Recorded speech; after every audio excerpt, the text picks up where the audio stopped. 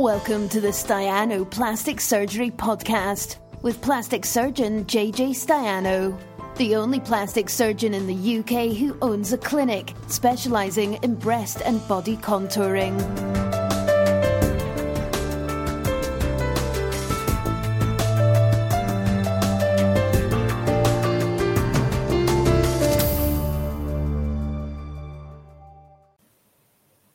Hello, is this working? Is that I've done it too big? Right then, it's time for live Q&A with me, Jonathan Stiano, and yeah, that's my prompt for the day.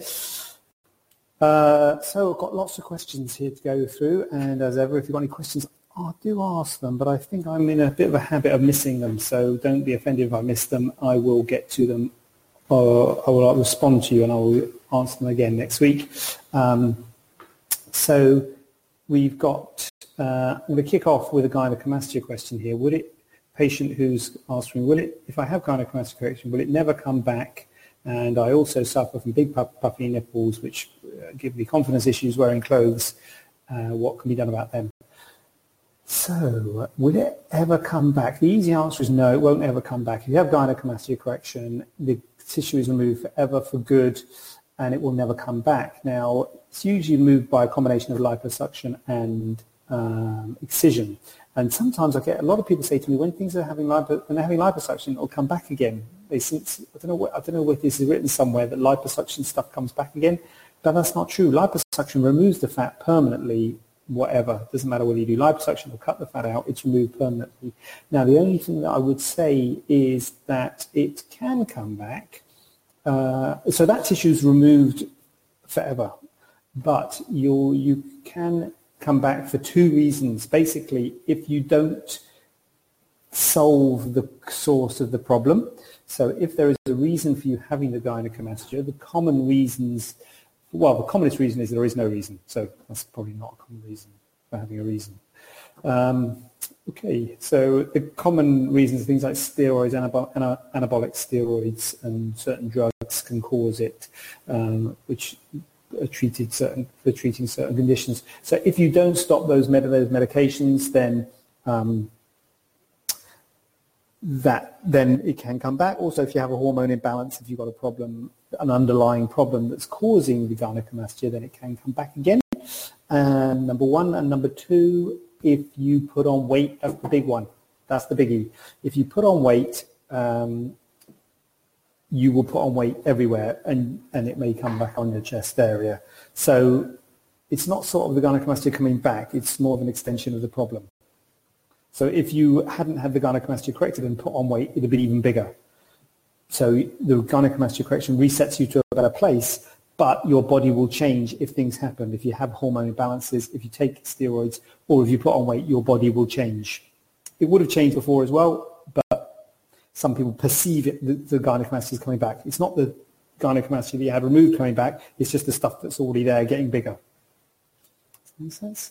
So it can, and the puffy nipple things, a lot of people say, I've got puffy nipples, and we get a lot of inquiries about puffy nipples and nipple problems, when in fact it's actually gynecomastia. So I know what you mean about the puffy nipples, and what usually is the case is that when you remove the gynecomastia, the tissue behind the nipple then shrinks back again, and that solves the problem.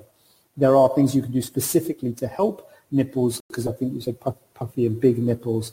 I think what you mean by that is the areola, the brown bit around the nipple. That can be reduced. Some people do have an enlarged areola, and that can be reduced, moving the skull all the way around the areola and making it smaller. That is possible. But usually the actual puffiness and the fullness of the nipple and the areola is reduced when the gynecomastia behind it is removed and pulled back. So it's usually corrected by the gynecomastia correction without having to address the nipple specifically.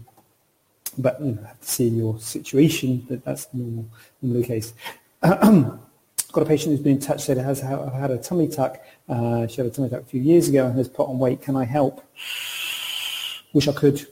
We've been looking at doing things with weight loss, and we have looked into that. But at the moment, I can't really help. I don't really When I say we've been looking at doing things to weight loss, we're looking at having people come to the clinic who work with weight loss and help those sorts of issues. But at the moment, I can't. Personally, I can't, because basically you need to lose the weight. That's what needs to happen. So and this is the problem when having the surgeons. Like I was saying about the gynecomastia, if you put on weight, it will go on your whole body. And so if you have a tummy tuck, spend thousands of pounds, and then put on weight, it will potentially go on your tummy. So that's so I can't really help with that.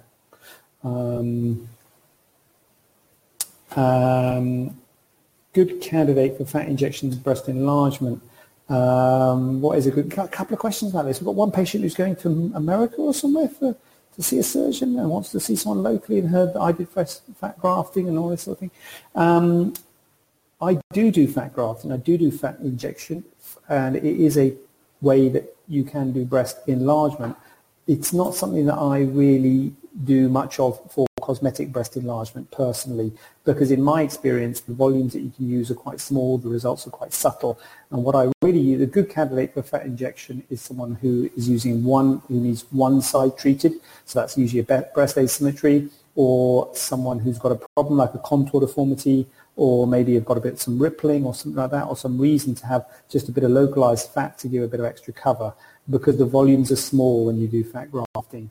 And so for a cosmetic breast enlargement, where you want to put quite a significant volume into each breast, in my hands, fat grafting is not really there yet. It's quite expensive, and it often has to be repeated because those results are quite subtle. There's often a limitation of donor sites, because by definition, most people who require breast augmentation with a small volume, which is who a fat grafting case would be, a small volume breast augmentation, they don't have much donor sites. They usually don't have much subcutaneous fat on their bodies, so that's often an issue. And so it's difficult to get an ideal candidate there. Most people who've got a lot of fat to harvest have got a fair-sized breast already, and would therefore need a fair-sized implant to make it a significant enhancement of it, and fat grafting wouldn't cut the mustard in my hands. And I used to use it a lot for breast reconstruction when I was doing reconstruction, because that's usually one side, and then to augment, you'd do something to reconstruct the breast, and then you use fat grafting to augment it, and it works really well, and it's a fantastic technique, and I love it dearly. But I don't do it really for cosmetic augmentation, because it's such a subtle result, and often needs to be repeated, and is quite expensive. So it's not really something that I particularly recommend personally. So I don't know. Sorry about that. Go to America to see the guy. Can a nose job be done under local anaesthetic? Well, I don't do nose jobs, disclaimer, but yes, it can.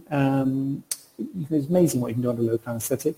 So local anaesthetic is when you stay awake. It's usually a local anaesthetic with sedation, so you'd be sedated, but it can be done. It can be quite uncomfortable, particularly a nose job. There can be quite a lot of jolting, so you have to be up for it. But it is potentially something that can be done with a local anaesthetic, and I understand some people don't want a general anaesthetic. By and large, I would say most people have it done with a general anaesthetic. It's standard to have a general, but if you have a reason that you don't want a general, then it's something that could be done, although I don't do it, so I guess you have to talk to your surgeon about that. Can I remove a mole at home? No, I wouldn't remove a mole at home. There are things people talk about. They talk about tying a string around it and the base of it, and like a thread, and like sort of necrosing it, and it goes black and falls off. But sometimes it leaves a bit of a nubbins. It can leave a bit of a wound. Not very sterile. No, I wouldn't remove a mole at home. Is the answer to that one. I think that I'd go to your doctor or a doctor and get it treated in a medical facility. And then like dressing stuff afterwards and some wound care. So yeah. I haven't. This patient's had skin cancer. What are the chances of it recurring? So yes. We've got a comment. Sorry. I will answer that question. It says one comment, but I can't see it. Anyway, when you've had a skin cancer, yes, it can come back. This particular patient's had what's called a BCC. There are different types of skin cancer. So yes, you're at a high risk. Well, first of all, when you do the surgery to remove the skin cancer, you have to remove it with a rim of normal skin. It's only something like a BCC. If you remove it with a rim of normal skin, you are cured, and it will not cut. That BCC will not come back, because once they're completely excised, they're cured. But you're at high risk of getting others, so that's the thing to be aware of. You have to be vigilant and look out. Once you've had one skin cancer, you're at a high risk of getting others, so you need to be vigilant. Well, we should all be vigilant anyway. It's particularly on sun exposed areas, any little spot that doesn't heal up, any mole that changes. BCC is not really a mole that changes, but it's a different type of skin cancer, but still, we should all be vigilant for these things. And I see here, actually, got a patient who's here, and she asked a question which I was going to reply by email, but I can reply here, because I think it's got a patient who's a couple of weeks post breast augmentation, and I can't remember the question. It was something about breast still numb, I think. A couple of weeks after breast augmentation. Totally normal. Don't worry about it. Often feels numb, can feel weird, can feel hypersensitive, low sensitivity, all sorts of weird sensations in the first few weeks. Usually comes back to life. Certainly for breast augmentation, very uncommon to have a long-term problem with the sensation of the breast. So the nipple, in the early stages, is often the way that you get all sorts of weirdness. So totally don't worry about it in 2 weeks. I have got a comment. I cannot see it for the life of me. It says one comment here. Sorry about that. But if it's a question, I will definitely answer it in the comments section, and I will also bring it up next week if appropriate. And I don't know why I can't see it, but there you go. Fly, c'est la vie. Checking out. Sorry. Hello? Oh, God. Right. I'm checking out. That was a bit awkward. Wish I could edit this, but I can't. Anyway. Right. Embarrassed about that. Yeah, but checking out now. I'll answer the comment in the chat section. Peace be with you.